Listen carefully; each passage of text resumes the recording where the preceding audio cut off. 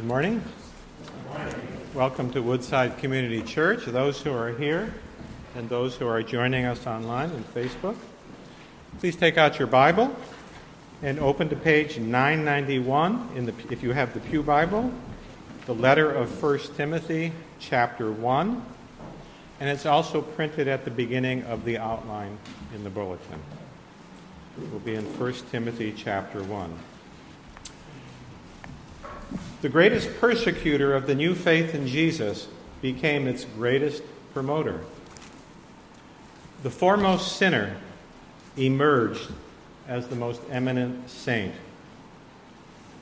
How can a change so complete, of such great magnitude, and so undeniably true occur in a man or a woman? Could such a change be repeated today? As we continue in our congregation's study of Paul's first letter to Timothy, I'm very glad that I have responsibility today to present before you the particular section of text we're about to read, because its content has such broad extent and application that every person listening today, whether in person or online, should be able to find points of contact with it. So I ask you to make a genuine effort to seek to understand this text properly and to interact with it honestly. The Apostle Paul personally founded many of the first Christian communities in the Gentile nations of the Mediterranean Sea Basin, which comprised the known world of early Western civilization. As the years passed and time grew nearer for Paul to be offered up as a sacrifice to the cause of the Lord he had embraced, he took great care to see that those churches were established on a good foundation of proper doctrine and proper life practices with qualified leadership. Even during the apostles' lifetime, false doctrines, unqualified, and even disqualified leadership, self-appointed apostles, and all manner of sinful practice and decline were besetting the pristine character of the churches he had founded. So in this letter to Timothy, Paul's spiritual son in the faith and co-laborer, who would be overseeing these churches, Paul gave instruction for how to create a secure foundation for doctrine and life in the church, which is the title we've chosen for our summertime series of this letter. As we learn, thank you, Vijay. I have a drink already, but thank you again. As we learn and understand the apostles' teaching here, we have a great need in our church to build on the doctrine and the life described by the inspired apostle. To ourselves here at Woodside Community Church, in order to strengthen and grow a Christian community that will be stable, productive, and fruitful for the kingdom of God, holding forth the word of life to our families, our community, and our city. Last week, Elder Mike Moultrie spoke about the plague of the false teachers that were threatening the young church at Ephesus, which is a city located in Asia Minor, founded in the 10th century BC by Greek colonists. It's near the site of the present-day Turkish city of Selçuk. One claim to fame of Ephesus was the location there of the Temple of Artemis, or Diana in the Roman pantheon. The Greek goddess of the hunt considered the temple, that is, to be one of the 7 wonders of the ancient world.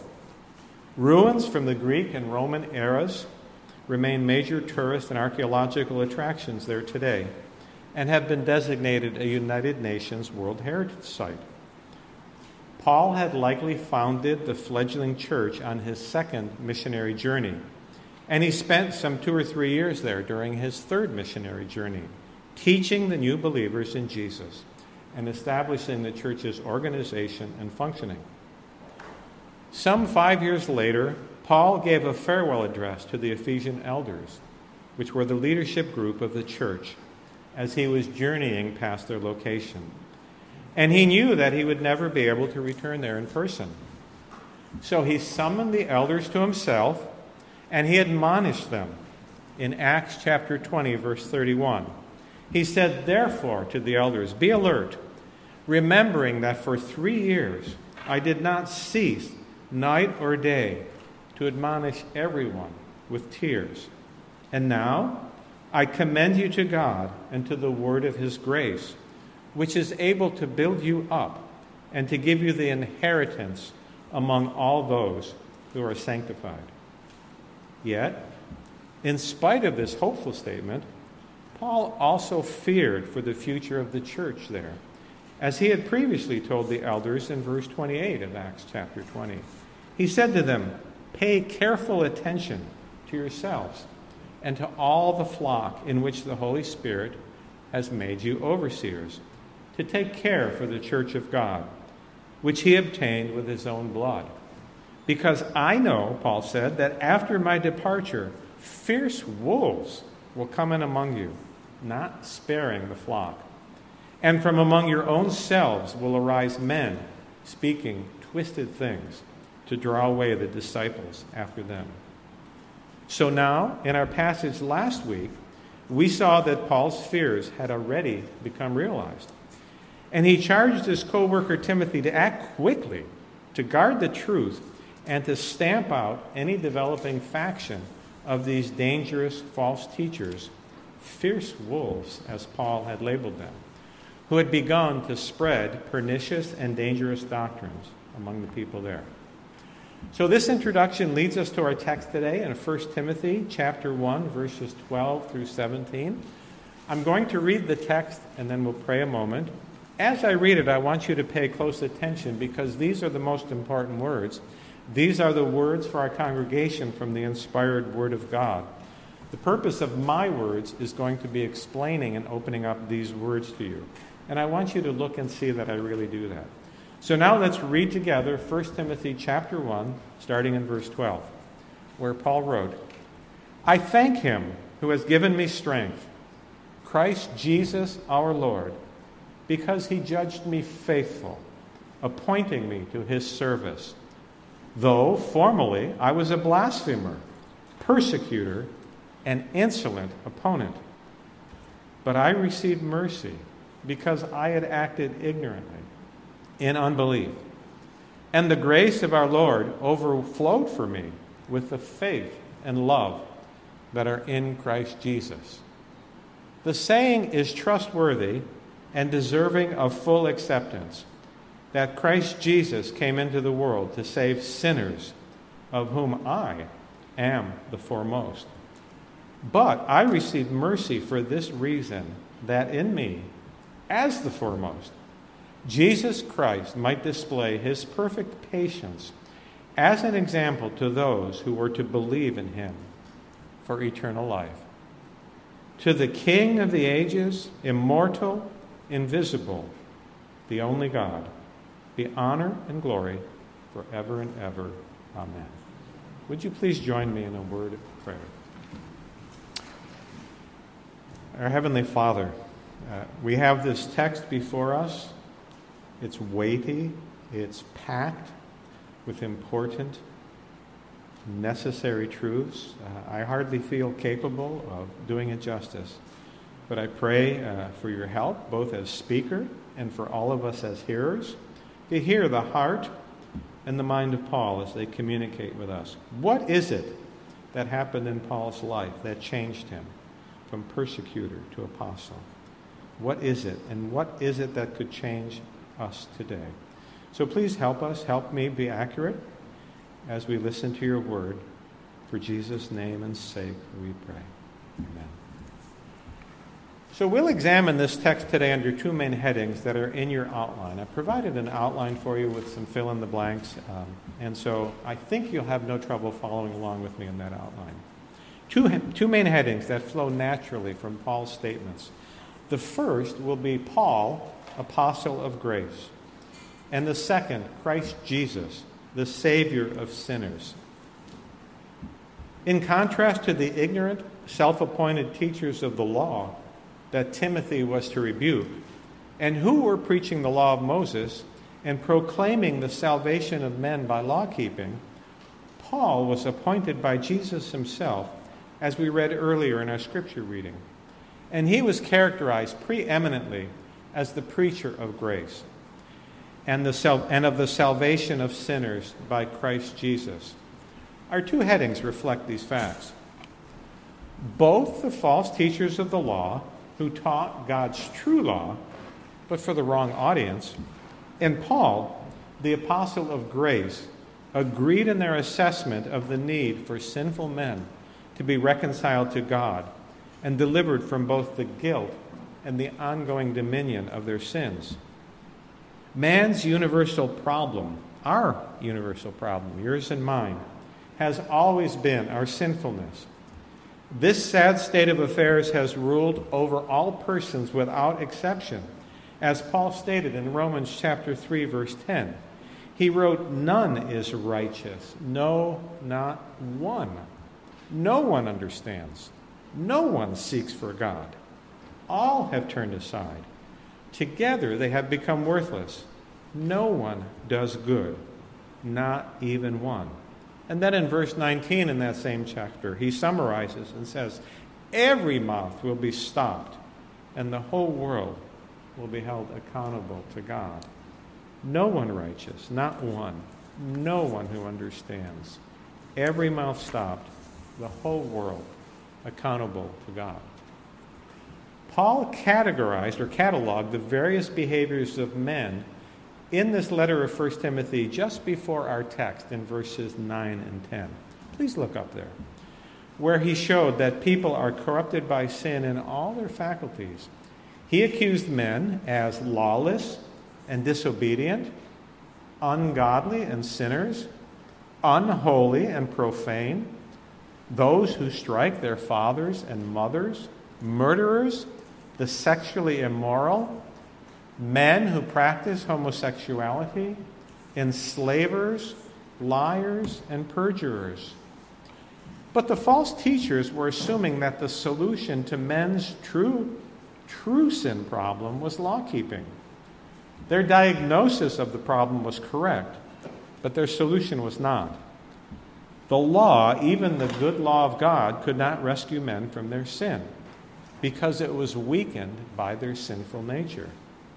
The difficulty lay in men's hearts, not in God's law, which is holy, just, and good. Please note carefully from our text that Paul's gospel also agrees with this assessment of the problem. The long list of evil behaviors in verses 9 and 10 are as opposed by his gospel as by God's law. Paul goes on to say that these evil actions of people and all other actions like them were contrary to the gospel he had received from Jesus, just as they were in violation of the law of God. He said of them in verse 10, "Whatever else is contrary to sound doctrine, in accordance with the gospel of the glory of the blessed God, with which I have been entrusted." But the solution to this problem of universal sinfulness was not teaching law-keeping to these law-breaking sinners, nor is it our solution today, even though we must be brought to live in accordance with the unchanging moral law of God, given at creation in man's conscience and on tablets of stone at Mount Sinai, written by the very finger of God. The attempted use of the law as the solution for lawbreakers is fundamentally flawed, not due to any flaw in the law, but due to the tremendous flaw of the universal and all-reaching sinfulness of every man, woman, and child. Before we move on to the solution put forward by Paul, let's just dwell for a moment again on this awful list of sinful deeds we just read in verses 9 and 10. Let's read it again.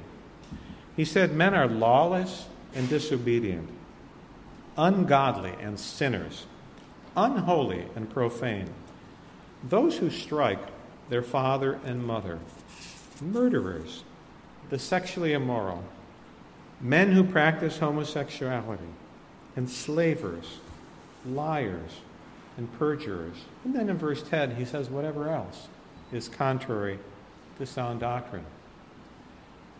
Now, perhaps you look upon this list, some of you, in the knowledge of your past or even your present life, and you must sadly but honestly say, I'm guilty as charged. This will actually be true of most of us. Or perhaps you could say, in agreement with your conscience, I have kept myself from all these forms of gross iniquity. Well, that may be true, but I want to caution you that the law of God deals not merely with outside behaviors of these extreme kinds, but it probes deeply into the thoughts and intents of the inner woman or man. The law of God is spiritual. Those who appear moral to others, or even to their own consciences, may find very differently when they encounter Jesus Christ and his teaching. We have been studying the Gospel of Matthew in our Sunday school, and one of the most important lessons we have learned is that an encounter with Jesus must inevitably reveal the true spiritual condition of a person. Let me show you how such an encounter worked in one specific case. There was a young man among the Jewish contemporaries of Jesus who grew up as a devout member of Israel, a lover of God's law, and one who had sought and seemingly succeeded to keep it for his entire life as he grew up and learned it. The man had advanced far in his life of piety, and he was recognized as a leader among his community. He held a place of authority in the spiritual congregation of which he was a part. When he heard about the controversial new teacher of Israel, Jesus of Nazareth, he wanted to come to him to receive his stamp of approval on the moral excellence of his own life. So this man approached Jesus one day and knelt before him and asked him, "Good teacher, what must I do to inherit eternal life?" Jesus responded to him, "You know the commandments. Do not murder. Do not commit adultery. Do not steal. Do not bear false witness. Do not defraud. Honor your father and mother. And you shall love your neighbor as yourself." Jesus enumerated the second of those stone tablets of the law given at Mount Sinai, and he added his own summary of loving neighbor as self. Well, the man replied to him, "All these things I have kept. What do I still lack?" Let's assume he was telling the honest truth. But perhaps some vague twinge of conscience troubled this pious man. But the encounter did not end with the man's self-assessment. Jesus, the living embodiment of the law of God, looked deeply into the man's inner being and assessed him. Jesus, even while evaluating him, loved him and said to him, "You lack one thing. Go, sell all that you have and give to the poor, and you will have treasure in heaven. And come, follow me." Disheartened by the saying, the deflated young man went away sorrowful, for he had great possessions. No further mention of this disillusioned man appears anywhere in the gospel accounts. In just a few words, Jesus proved to the man, and the man's response proved to himself, that he had not really inwardly loved his neighbor as himself. He loved his neighbor only to the extent that he could maintain his own higher material standard of living and his own more privileged social status than his neighbor. The spiritual nature of the law of God, applied by Jesus, revealed this man's true moral character, as it must also reveal ours when we encounter Jesus. Well, what then is the solution for sinful men and women like this wealthy young Israelite, or like the Gentile converts in the fledgling church at Ephesus, or like the sin-besotted men and women of our day in this place, in this city? The solution can only be found in the gospel of the glory of the blessed God. And that gospel was entrusted by Christ to Paul. So now, reading into our text in verse 12, Paul said, "I thank him who has given me strength, Christ Jesus our Lord, because he judged me faithful, appointing me to his service." Saul of Tarsus, which was the Jewish given name of Paul in his early life, along with the name of his place of residence, was very much like that pious young man who walked away from Jesus, whom we just read about. Saul had excelled in Judaism far beyond his peers. He was unparalleled in his zest for the tradition of his fathers, and he was apparently blameless in his observance of God's law. He enjoyed the benefit of studying under the most celebrated Jewish teacher of his day. We read the account of his conversion earlier in our scripture reading. But Saul's encounter with Jesus along the road to Damascus revealed the true inner moral character, and he was completely undone by the encounter. Saul had had sufficient strength in himself to persecute the church, but after his conversion, after 3 days of intense struggle inside, during which he neither ate nor drank, while seeking to understand how he could have so misguided himself, he became now the Apostle Paul, appointed by Jesus to go before Gentiles, kings, and the children of Israel, and he needed the strength of Christ to help build the church. Jesus chose Paul as apostle for profoundly wise reasons, some of which are recorded in this text. We see in verse 13, Paul admits and says, "Formerly, I was a blasphemer, persecutor, and insolent opponent, but I received mercy because I acted ignorantly in unbelief." Saul, the Pharisee, as a blasphemer, sought to defame and execrate the name of Christ Jesus. As a persecutor, he set himself to oppose Jesus and his followers, and even sought to kill Christ Jesus in the person of those followers. We read in Acts chapter 9, verse 1, that he was breathing threats and murder against the disciples of the Lord, and that he was journeying to the synagogues in Damascus, so that if he found any belonging to the way, men or women, he might bring them bound to Jerusalem, where they would face the penalty of death if they did not forsake their newly established allegiance to Christ Jesus. Saul said he was an insolent or violent opponent of Jesus. If you know the English word hubris, here it is, letter for letter. This is its origin in the Greek language. He was a man of hubris. The ancient Greeks used that word to designate a man who sinfully overestimates his own powers and exaggerates his own claims, who is insolent in word and deed in relation to the gods and men. The sense is that of overweening pride or arrogance.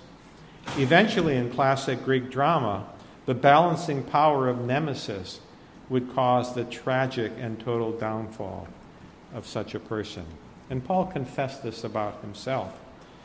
About this confession, the 4th century Greek writer John Chrysostom, wrote, "Paul pointed out to all the deeds he had dared to commit before. He thought that it was better for his former life to be publicized to all in order to make evident the greatness of the gift of God than to cover up his ineffable and indescribable mercy by shrinking from proclaiming his sin to all." By the way, historically, Chrysostom has been lauded by Christian writers as the one who actually destroyed the Temple of Artemis in Ephesus, although there's really no historical backing for that claim. Well, such was Saul. But in verse 14, we read that the grace of our Lord overflowed for me, for Saul, or Paul, with the faith and love that are in Christ Jesus. Saul of Tarsus was saved by overflowing grace, as we read. And he became the great Paul, apostle to the Gentiles, messenger of grace. Grace describes favor or kindness to a desperately needy but undeserving recipient. Our English word charity comes from the same linguistic root. This grace or undeserved kindness came to Paul as a needy recipient. Its source was in the great heart and unfathomable mercy of Christ Jesus. Who would have expected that Jesus would choose to convert and save his greatest human enemy? This grace provides for his chosen recipients what they cannot provide for themselves and what they do not deserve. In fact, even contrary to what they do deserve. In this case, spiritual life in exchange for spiritual death. And notice how this grace overflowed. The pit of Saul's wretched sinfulness and guilt, his blasphemy, his violence, his arrogance, his persecution, his insolence, and yes, his hubris was very deep. But the grace of Jesus was deeper and higher still, enough to cover over the wound of sin as a mighty ocean wave covers over the insignificant, low-profile features of a shoreline. And it was enough to bring the wellness of life and righteousness to Paul. And not only did grace overflow, but love overflowed also. Love in Christ for Paul, and faithfulness in Christ to Paul, even in the most costly way possible. Hence, leading Paul to love Christ and trust in him. Paul, of all men, knew that the saying he was now to introduce to us was worthy to be accepted by any sinner who has ears to hear. Paul, in your outline now, the apostle of grace, gives testimony to Christ Jesus, Savior of sinners. So let's read in verse 15. The saying is trustworthy and deserving of full acceptance, that Christ Jesus came into the world to save sinners, of whom I am the foremost. In the Greek language in which Paul wrote, the order of words in a sentence determines their emphasis. In this sentence, the first word stands as a beacon, trustworthy. Now, we all search for truth we can rely on, and people we can rely on, and those that prove their dependability over long periods of time and in various circumstances. And sadly, we all know the painful disappointment of being let down when we have counted on others who are not worthy of that trust. But here is a saying on which Paul did, and we can build our lives and our futures, and it will remain unmoved. For God is true, though every man proved to be a liar. Christ Jesus came into the world to save sinners. And the statement deserves acceptance, Paul said. So it should be accepted. In fact, you should accept it, because it has been proven in the most difficult case, that of Paul himself. You should accept it if you have wisdom, because wisdom entails searching out and clinging to the ultimate purpose and destiny of your life and meeting your very greatest need. No other saying touches you in your vital interest and as directly and deeply as does this saying. Messiah, the Savior, the chosen one, Jesus, came into the world with a mission that impacts upon all the woeful, lost children of men. And he accomplished that mission to the uttermost, to save sinners. This statement succinctly summarizes the mission of Jesus by answering us typical questions of who, why, what, and how he accomplished his task and for whom. So let's look at those questions. Who does it describe? It describes Messiah Jesus, who had been promised since sin entered the world, as the seed of the woman who would crush a serpent. He had been predicted and foretold and described by the Hebrew prophets. He had been imaged and shadowed out by the system of sacrifices and rituals of the Jewish temple worship and religious service. He had been longed for by the spiritually self-aware of all ages of the nation's history. Why did he come? He came for the salvation of sinners. Now that's a remarkable statement, isn't it?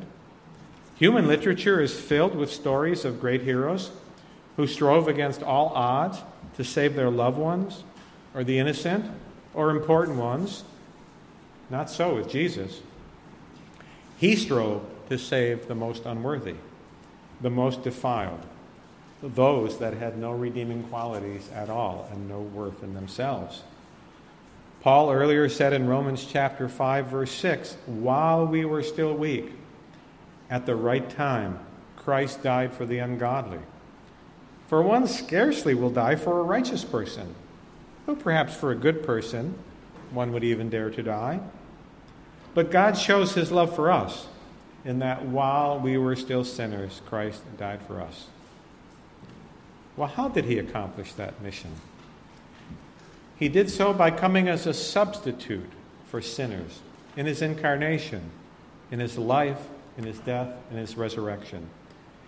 He came to accomplish what sinners, what you and I could not, to earn the perfect righteousness that is required for men to relate to the perfectly righteous God. First, by coming into the world, that is, incarnating or taking on flesh, the divine Son of God, ever blessed and honored, left his unchanging peace and security in the eternal world to enter into the sad history of this world with its fallen race of God's enemies. And he came into this world with a single-minded focus, and he was constrained until that purpose should be accomplished. Hebrews 5:5 tells us, consequently, when Christ came into the world, he said, sacrifices and offerings you have not desired, but a body you have prepared for me. In burnt offerings and sin offerings you have taken no pleasure. Then I said, behold, I have come to do your will, O God, as it is written of me in the scroll of the book. A body was prepared for him. At Christ's incarnation, divinity mysteriously united itself with human nature in one divine human person, so as to be able to act as a mediator or peacemaker between God and man. A mediator or go-between must have ability to represent both parties that require reconciliation.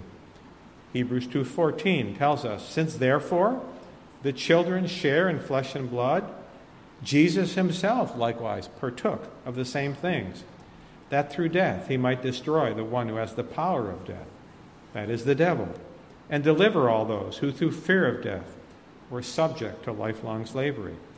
For surely it was not angels that he helps, but he helps the offspring of Abraham. Therefore, he had to be made like his brothers in every respect, so that he might become a merciful and faithful high priest in the service of God, to make propitiation for the sins of the people. So by his incarnation, then by his life, Jesus lived out a perfect holiness and obedience to the divine law that we have each so trampled. He never sinned once in thought, word, or deed. This was an unexampled spectacle of a perfectly sinless man. Hebrews 7:26 says it was indeed fitting that we should have such a high priest, holy, innocent, unstained, separated from sinners, and exalted above the heavens. So in his incarnation, in his life, he was a substitute, and in his death, he was a substitute. In his death, he absorbed all of the wrath and punishment due to the sins of his people, drinking the cup of the wrath of God down to the very last drop. 1 Peter 3:24, he himself bore our sins in his body on the tree, that we might die to sin and live to righteousness. By his wounds you have been healed. For you were straying like sheep, but now have returned to the shepherd and overseer of your souls. He himself offered himself as a substitute, as a sin offering, once for all, to receive and take upon himself the due penalty decreed by the law of God for the sins of all those who would believe in him. And finally, Jesus was our substitute, and in his resurrection he emerged victorious and fully vindicated, having won eternal redemption for all who would commit themselves to him. Romans chapter 4, verse 25. Jesus our Lord was delivered up for our trespasses and raised for our justification. There could be no question of remaining guilt and due penalty to the redeemed children of God following the clear testimony of the resurrection of Jesus. Romans chapter 8, verse 1 says, there is therefore now no condemnation for those who are in Christ Jesus. For the law of the Spirit of life has set you free in Christ Jesus from the law of sin and death. For God has done what the law, weakened by the flesh, could not do, by sending his own Son in the likeness of sinful flesh. And for sin, he condemned sin in the flesh in order that the righteous requirement of the law might be fulfilled in us, who walk not according to the flesh, but according to the Spirit. And the Apostle Peter later testified to the same saving role of the resurrection of our substitute Jesus. 1 Peter 1:3, I believe this was read already. Blessed be the God and Father of our Lord Jesus Christ. According to his great mercy, he has caused us to be born again to a living hope through the resurrection of Jesus Christ from the dead, to an inheritance that is imperishable, undefiled, and unfading. So here, the entire gospel has been packed into this one verse. Christ Jesus came into the world to save sinners. The divine Son of God took on human nature, came into the world to live perfectly, obeying the law of God in its most rigorous and spiritual inward meaning, dying wretchedly, cursed, and bearing the sin of sinners, even as it were, being made sin for them, resurrected to everlasting life to show that the payment for sin he made had fully paid its penalty, and now living forever to save to the uttermost those who come to God through him. Well, what is the extent of Jesus' saving work? We see in this passage that he saved even the most prominent sinner in Paul. Christ Jesus came into the world to save sinners, of whom Paul was foremost. The word translated foremost could variously mean something like first, spatially, like I'm in front of you all. Or it could mean first chronologically, such as being the firstborn before others. Or likely as it is here, it means something like most eminent or most important. Paul was not claiming necessarily that he had committed more sins or worse sins than others, but he was an eminent example of sinfulness, and Jesus saved him in spite of himself. I'm so glad that I can testify today to you to the broadness of this gospel message. No one here need be disqualified because of the extent and depth of their sin. No sinner is excluded except the one who continues doggedly in his unbelief and willing and guilty resistance. Since if Paul could be saved, then so could we. But why did Jesus choose Paul as the object of his saving work? Was it because of some special qualification or hidden talent or unusual potential in Paul? No. Look at verse 16. Paul said, I received mercy for this reason, that in me, as the foremost, Jesus Christ might display his perfect patience as an example to those who were to believe in him for eternal life. You know, a peculiarity of our human mentality is that we often need to see truths embedded in tangible form. We need examples, models, instances of theoretical concepts before we can fully understand them and embrace them as our own. Show me what this looks like. You heard someone say that. Paul's conversion speaks as a model to each lost sinner today, and he provides a picture, or as we may say, a prototype of this great salvation. In fact, Paul claims in a very real way, his salvation is for you and for me, his conversion. Paul makes an argument from greater to lesser. If the most eminent of sinners can be saved, then would any of us want to insult the Savior or picture ourselves as more important than Saul of Tarsus and think that we were too deeply stained to be redeemed? Do not think so highly of your sin and so little of Christ Jesus. And marvel at Christ's complete patience for his chosen. He remained patient while Saul persecuted the followers of Jesus unto bloodshed. Similarly, he has been patient with you. Some of you may be thinking not just that you've gone too deeply into sin, but that you've gone too long into sin. Some of those here may have gone blindly on their course of sin 20, 30, 40, 50, dare I say even 60 or 70 years. I'm looking around to see who might be the oldest person here. Christ's patience is sufficient. It accomplishes its goal. If he waited patiently for Paul to complete the full years of his wretched life of blasphemy and persecution, he has similarly endured patiently in the case of all those he will receive if they truly come to him. Well, how does one receive this salvation? We must make no mistake at this crucial point. Verse 16 has already told us Jesus Christ would display his perfect patience as an example to those who were to believe in him for eternal life. The instrumental cause of salvation is faith. Faith is, as it were, a grasping tool we need to take up and gain hold on this Savior to receive this eternal life. The grasping tool is uniformly described in the Bible as faith. There must be belief on him to receive eternal life. But, and here I ask everyone once more to focus their most careful attention for the last time, that faith or belief must be of the type that would be recognized as described in the Bible and as modeled in the life of Paul. This saving faith goes far beyond mere knowledge. Also, far beyond mere believing reception of the historical facts about Messiah Jesus recorded in the Bible. This faith can be thought of as a two-headed coin because it is coupled in the Bible with the concept of repentance. That is, saving faith is both a turning toward and a turning from. And these are the two sides of one coin. The turning toward God in Christ with hearty belief represents one side of saving faith.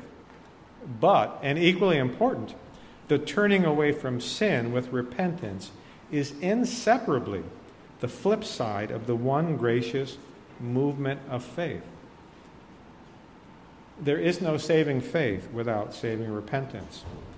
And saving repentance begins with a change of mind concerning God and sin, and it necessarily results in a change of life toward righteousness.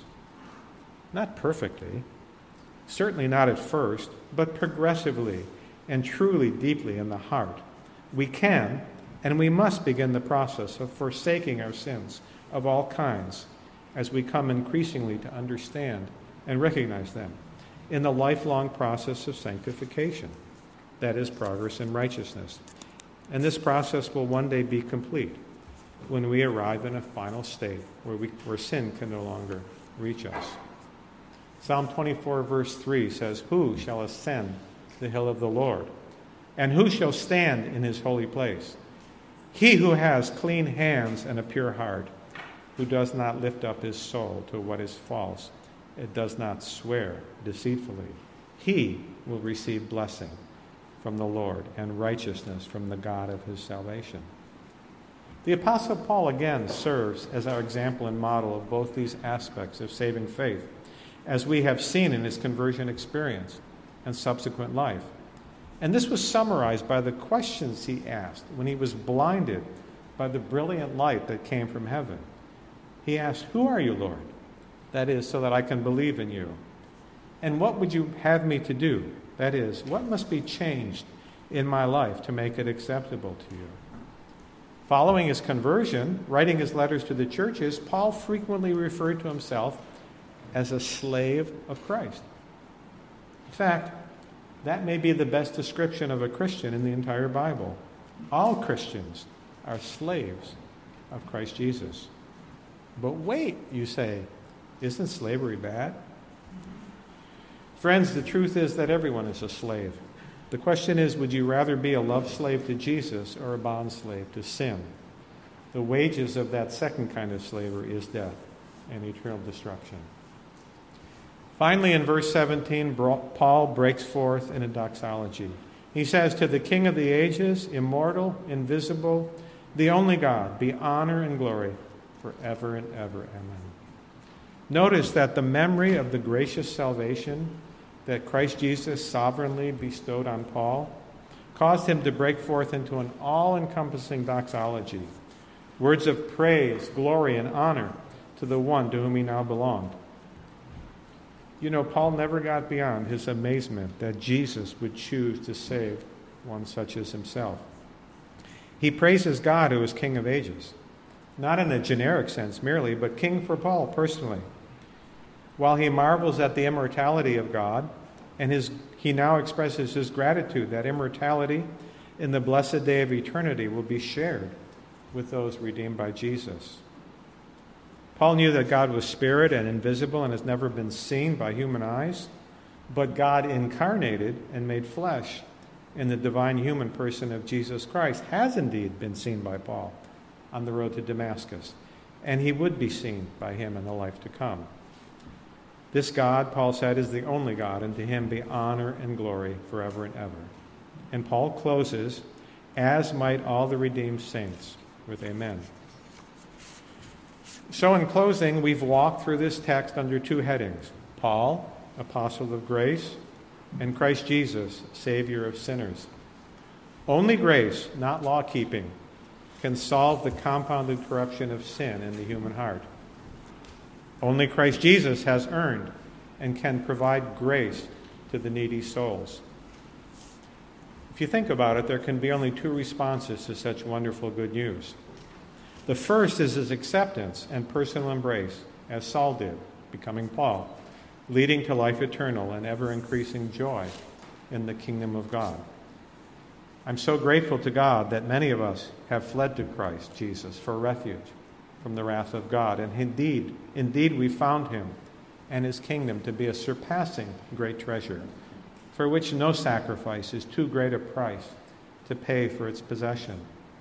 He has put away our sins from us and our guilt as far as the east is from the west, and their power increasingly.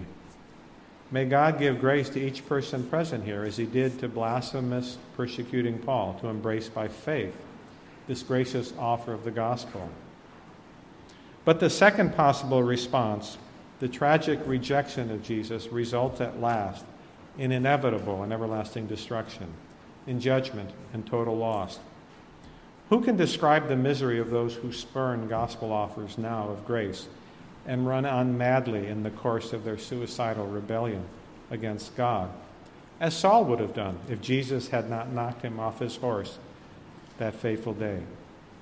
If there are any such here today, rejectors of Christ, may God take mercy upon you, as he did upon Saul. The worst sinners can become the most eminent saints. Persecutors can become promoters. Might you today be such a one as Saul? If so, do not delay even another day before you become the certain possessor of this Christ Jesus, who came to save sinners. Would you pray with me?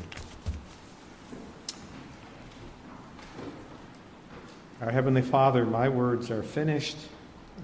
The words of Paul, the inspired apostle, were the important ones. Christ Jesus came into the world to save sinners. This is the solution for man's sin problem. May you graciously find some today to have that problem applied to their lives, that they might find Christ, the treasure of surpassing great value. Amen.